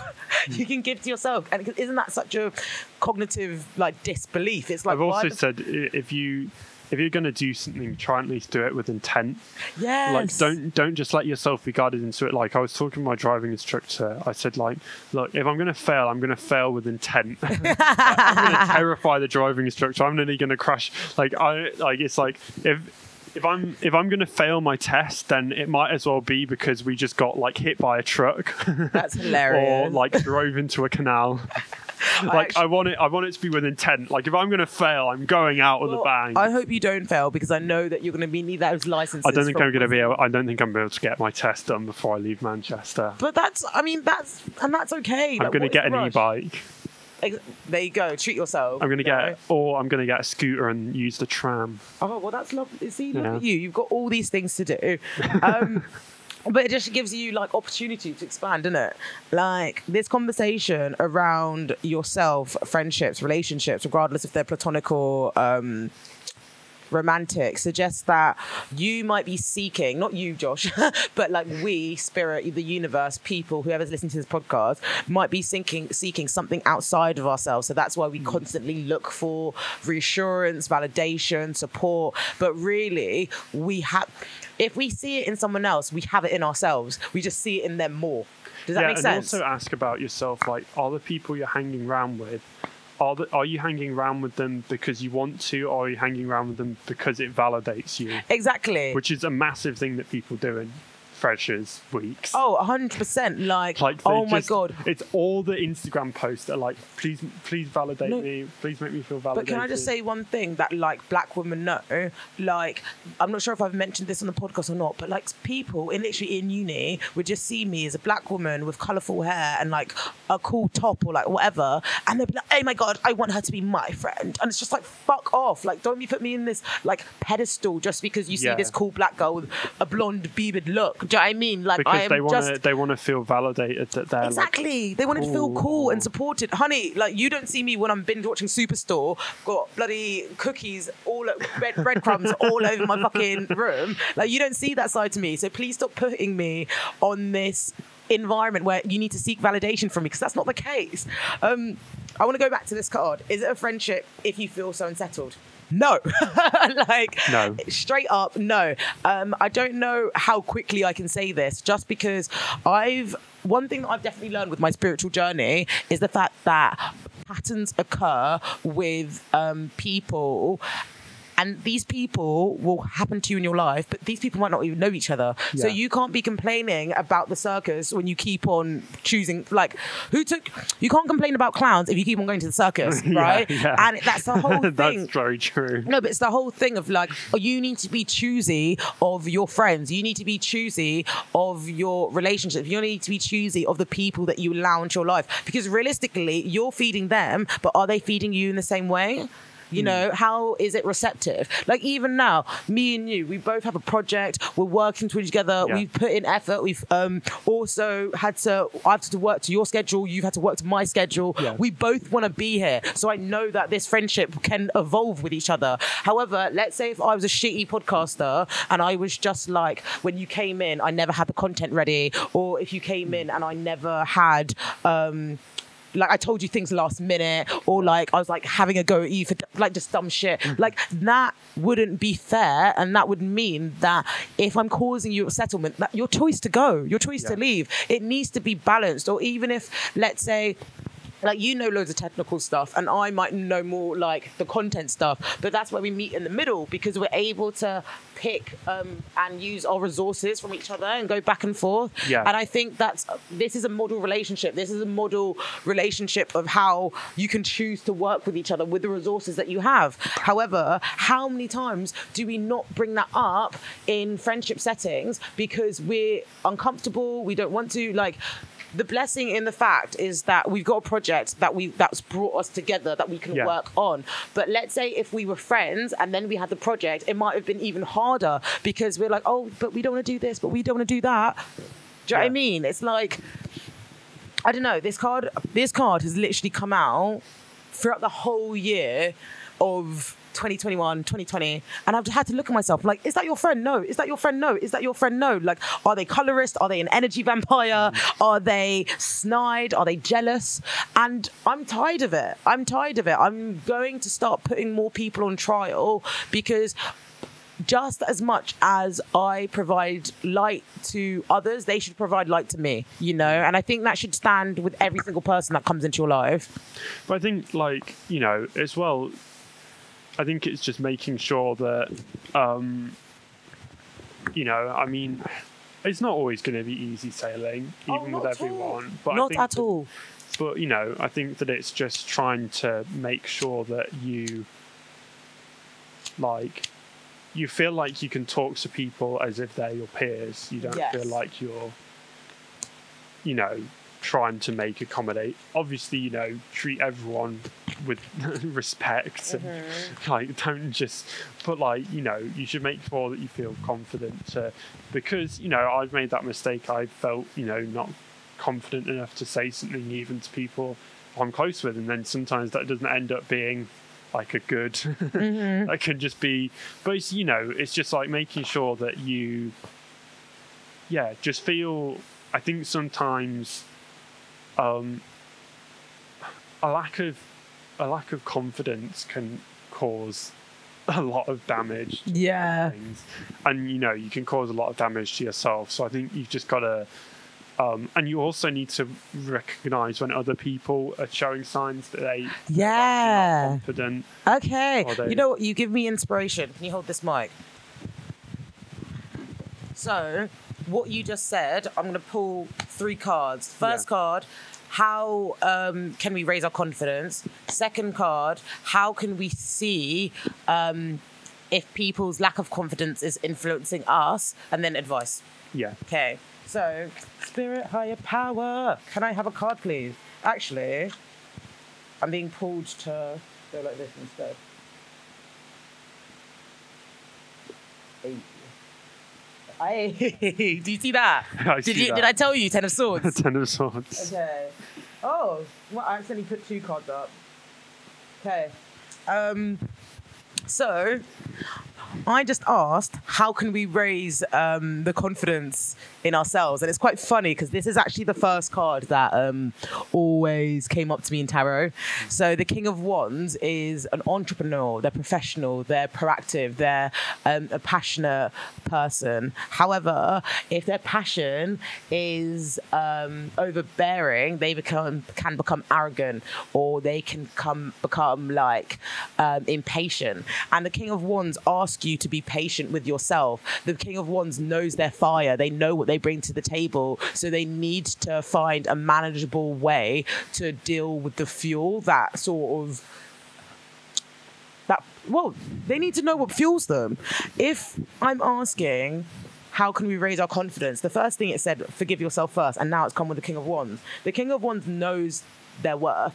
They're able to assess their worth by trial and fire. They really know that they're on the right path, or they're on the long path. And that's why you see so many salamanders on their jacket and on their throne, because it literally is trial by fire, putting yourself out there, feeling the fear and doing it anyway. But the king is a master of their suit, so they know that their strengths and their weaknesses are only help.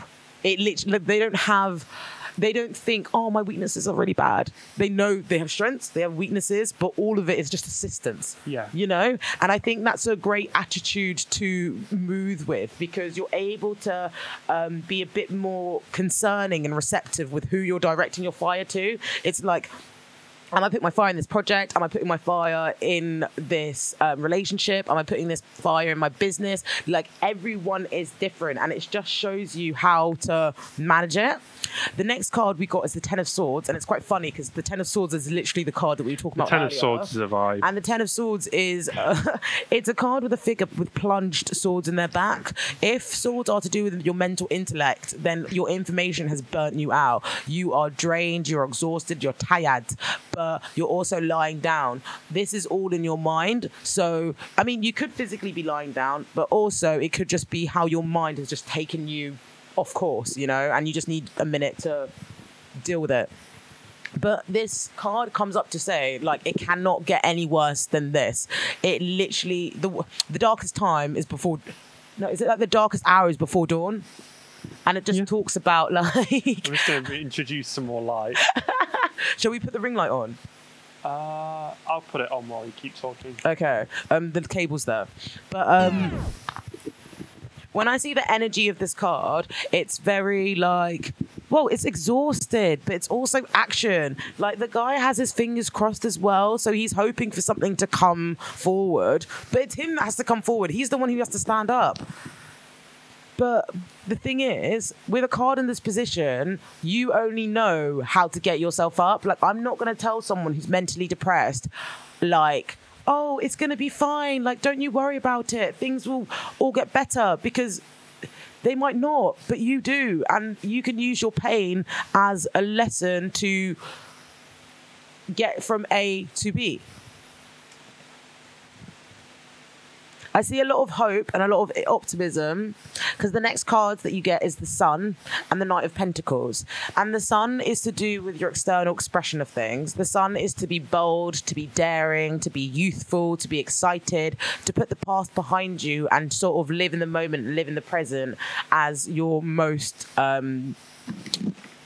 don't want to say just content self, but like your most like...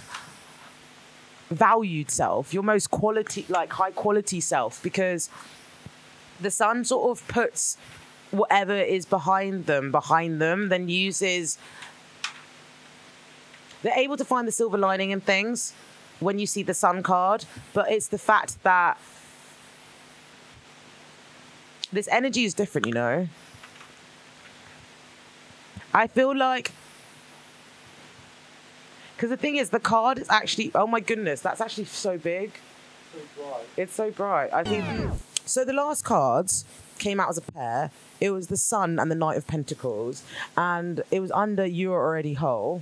The Sun is to do with coming out to the world, finding the silver lining and things. But the Knight of Pentacles gives you the practical and slow and steady solutions to that change. So maybe this is a question to your self-development. Maybe this is asking you to be more integral with your truths so that you can walk on your path. This path might be a slow and long journey because you see this horse, they're standing still. They've got their armor, they're protected, but they're using the sort of practicality of their dreams to keep on going. Like, what is their day-to-day steps? What are their monthly steps to keep it going? Because realistically, the things that you want, whether it's a loving relationship, whether it's an amazing career or good friends, they might not all show up tomorrow.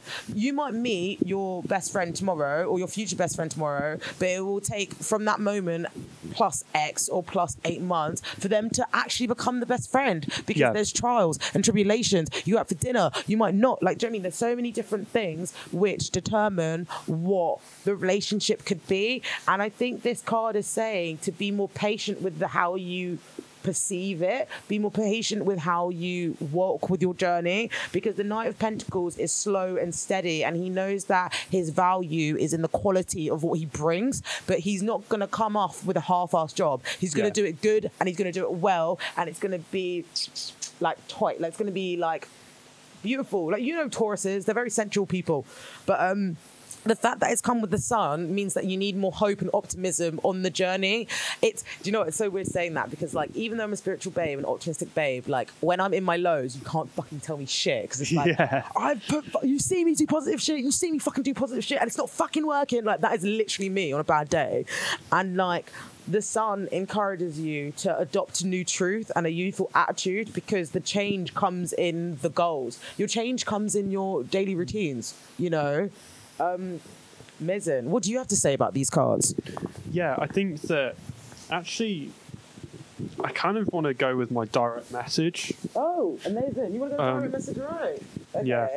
I think that I want to say that I think this sort of further reflects, like, you can go into some situations, and people love doing this. They love gaslighting themselves. They love, like, I don't know, like pulling the wool over their own eyes, or just pretending that they don't see something, just to sort of cover up something else that they're feeling. And it's like, are you friends with this person because you need to feel validated, or are you friends with this person because you like spending time with them, or are you doing this degree in law because you want it to make you feel validated, or are you doing it because you actually really enjoy the subject? And, you know, if you know that you're going in because you want to feel validated, that's fine. Just know that's what you're going in for. Exactly. Like, know that you're doing that because you want to prove someone wrong, but like, know that's what you're there for. Like, don't kid yourself that, like, you may hate the subject, but, like, at least know if you hate the subject why you're there. No, for sure, because like when you do things with intent, you're directing your energy elsewhere, and you're directing your energy where it wants to go. And if you're not directing your energy, your energy is still there regardless if you direct it. And I remember listening to Leona Nicole Black. She said, if your energy is not directionally put to use, then it's being commodified. It's being taken and restructured and put somewhere else. And when you understand that energy, everybody's made up with energy, whether it's good vibes, bad vibes, a mixture of both. It's quite funny because whilst you were talking, the Queen of Wands popped up, and this is literally my card. It correlates to my birthday, and this card also came up on Tatiana Tarot's Instagram, and I've reshared it today, and it just makes me laugh because I love this card because it reminds me to use my strengths and my weaknesses and go for it. With any queen that's in tarot, you've got, this is the Queen of Wands. they're a fiery person. However, because they're a queen, they also have nurturing, passive water energy. Water and fire, you know they ain't great together. Yeah. But do you know what that means as the Queen of Wands? As my Aries sun and my Pisces sun in Sidereal for your astrology babes, that means I'm resourceful as fuck. It means that I'm able to pull from different places of myself and provide information with what I've got. And it means that I'm not going to be wishy-washy about how it's going to be received, because I know my fucking worth. Are these people not sitting? Why do you want to sit on a horse when you could be sitting on thrones? Why do you want to be lying down when you could literally be sitting on thrones? And this is what confirms the message. I'm a magnet attracting love in its purest form. Love is always available to us. It is sometimes available in a form that we are not accustomed to seeing it. Trust that you are love and therefore you attract love. Look for love's presence everywhere you go. Isn't that what Spirit wants to remind us before we leave Volume 1 or wherever we go in our lives? I want this to be so drilled on our heads that we found it in Manchester. I can find it anywhere. Yeah. Whether if it's like a friendship or a job opportunity, I found that confidence. I found myself getting out of the bed in the morning. So I went forwards, you know? And I think like it's just really, really empowering because I've been going through it. I've been going through it, but sitting here, it feels like nothing's happened because I'm able to use the information and directly talk about it to you, who's a friend that will understand where it's coming from. But then also, people might even resonate with it on telly. Not telly, YouTube. My YouTube telly. YouTube telly. Mm-hmm.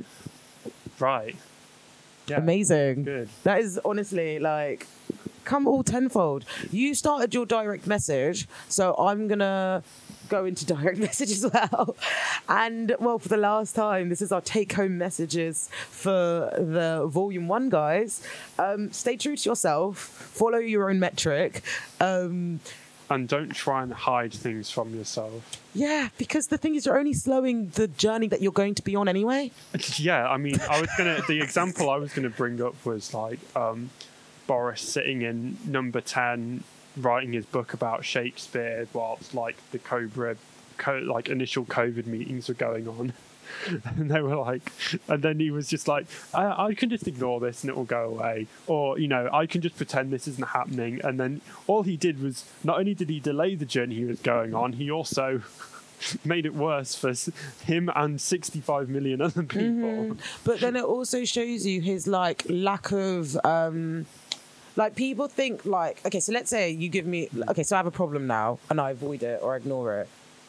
The problem doesn't change shape. Normally it gets bigger. Like, do you know what I mean?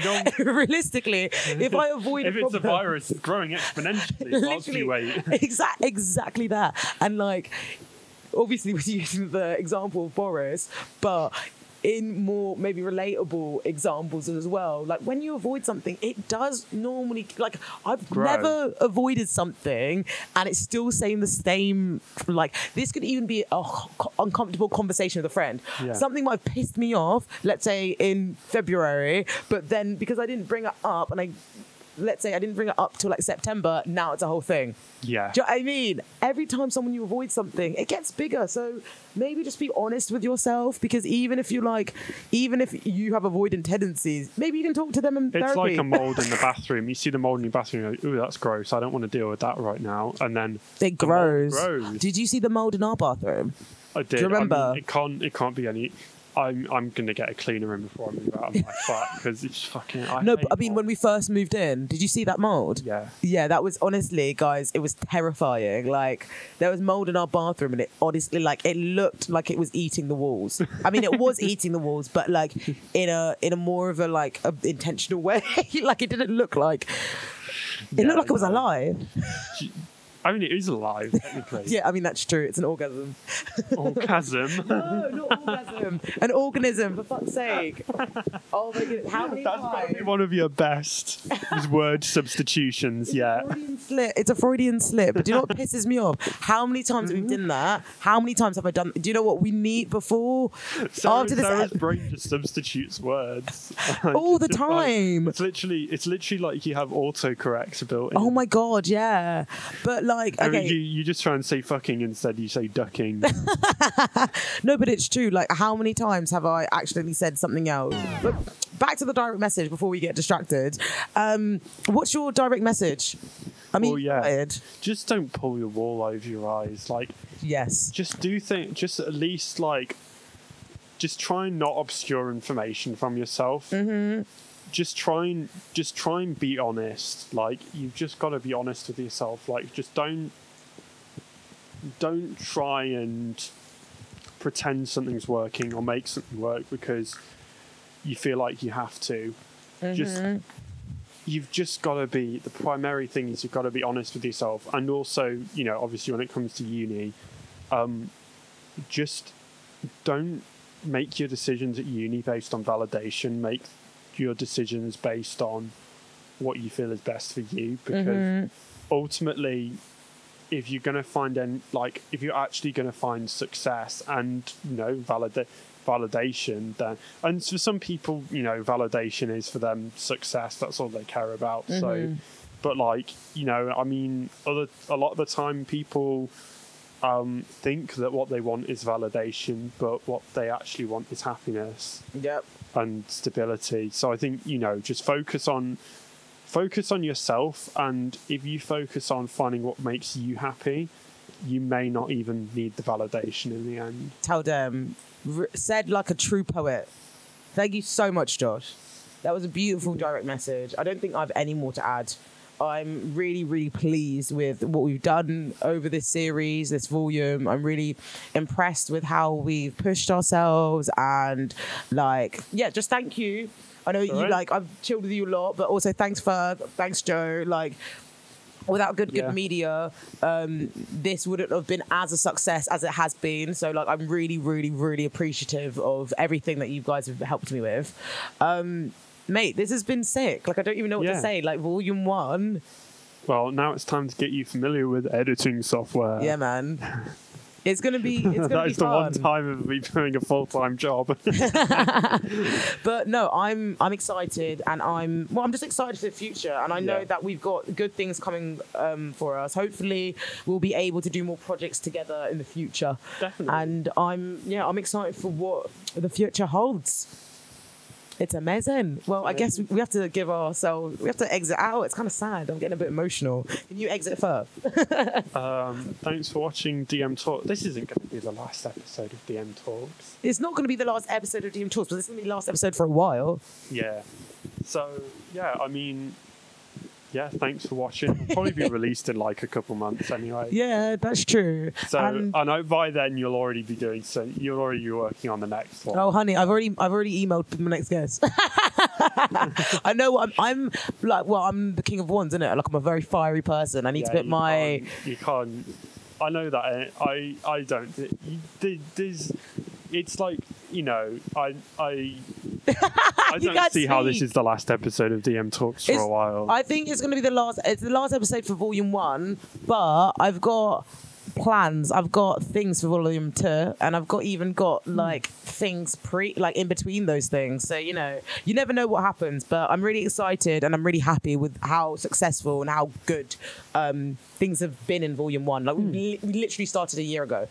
Yeah, over a year ago. Over a year ago. But I mean, we started a year ago, and look, were we recording outside a year ago? No. Exactly. So we're bad bitches.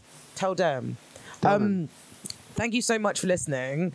I've been your host, Sarah DM, aka DM Sarah, aka Bad Bitch, aka Infectious Energy Warning. Do you have any nicknames for me that you call me behind my back? No. No, I'm joking. Yeah, it's kind of peak having the name Sarah because Sarah. Sarah is just Sarah in it. But look at me, I'm digressing now. Well, I was about to say you can catch us next week, but you can't because I won't be there. But I've enjoyed it. Please interact with us. You know, we're still on DM Talks. Catch us next volume. Yeah, catch us the next volume. Send it to your friends and tell it to your partners and send it to everybody because, you know, I'm sure they're going to be loving this episode too. But yeah, thank you for listening, and I shall catch you on the flip side. Bye now. Bye.